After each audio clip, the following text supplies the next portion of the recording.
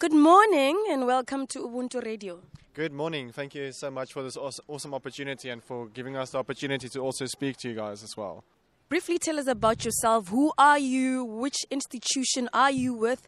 And how exactly did you get here? Okay, great. So my name is Stephan. I'm currently a final year student at the Northwest University doing BA Law with Politics. Hopefully next year, honours student at UCT in Cape Town. And how we got here is we wrote an essay. So my essay was about the United Nations and the Security Council, whether reform is needed or not, which I think reform is very much needed. So we wrote essays, we got a call and we got congratulated and we got this opportunity to attend a ministerial meeting from BRICSza. You said reform is required, it's needed. Can you tell us about that? Okay, so I think one of the most important reforms is if we look at the United Nations Security Council, there's no country in Africa that's represented as a permanent member of the Security Council, which I think is totally unfair and illogical, if I can say it like that, because Africa is one of the, if not the biggest continent in the world. So how can you not have a single country as a permanent member, but they're representing 52 states in Africa? So I think it would be an awesome opportunity for Africa, and especially for South Africa, to actually get the position on the Security Council to represent the needs and whatever Africa needs to be represented on the international stages. So today is the 1st of June. It is basically the start of Youth Month. How important are opportunities like this to the youth?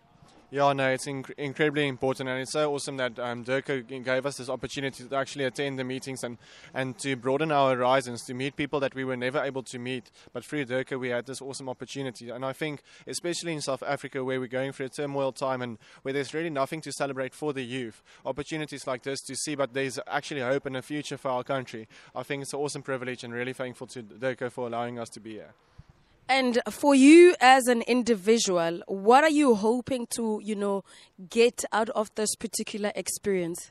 Yeah, so I think like yesterday when we met the South African Sherpa, I think previous times we weren't really sure what they do, who they are and what the purpose of it is. But I think yesterday after having a conversation with him, all of our students that were here has a clear understanding of what the role of the Sherpa is, why they do what they do, and I think that's where it comes in. So often we don't have the necessary information about BRICSza or the relations that's going on between the 5 countries. But after this engagement, I think it's so clear to see why we need BRICSza, why we need to move away from a monopoly in power, but actually move into a place where different countries can be the world powers, not just 1 or 2, but actually an association of 5 or 6 countries being the ones that's not controlling the world, but telling people where we should go and what we should do. So how did you find out about this particular opportunity to, write an essay? So it's all down to social media. I think social media is one of the most powerful tools we have in South Africa, especially for the youth that's always on social media.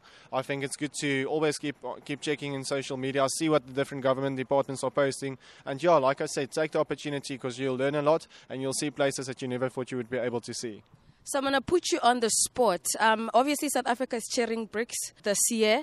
Ideally, what would you like to see, come out of that particular summit that will be happening in August?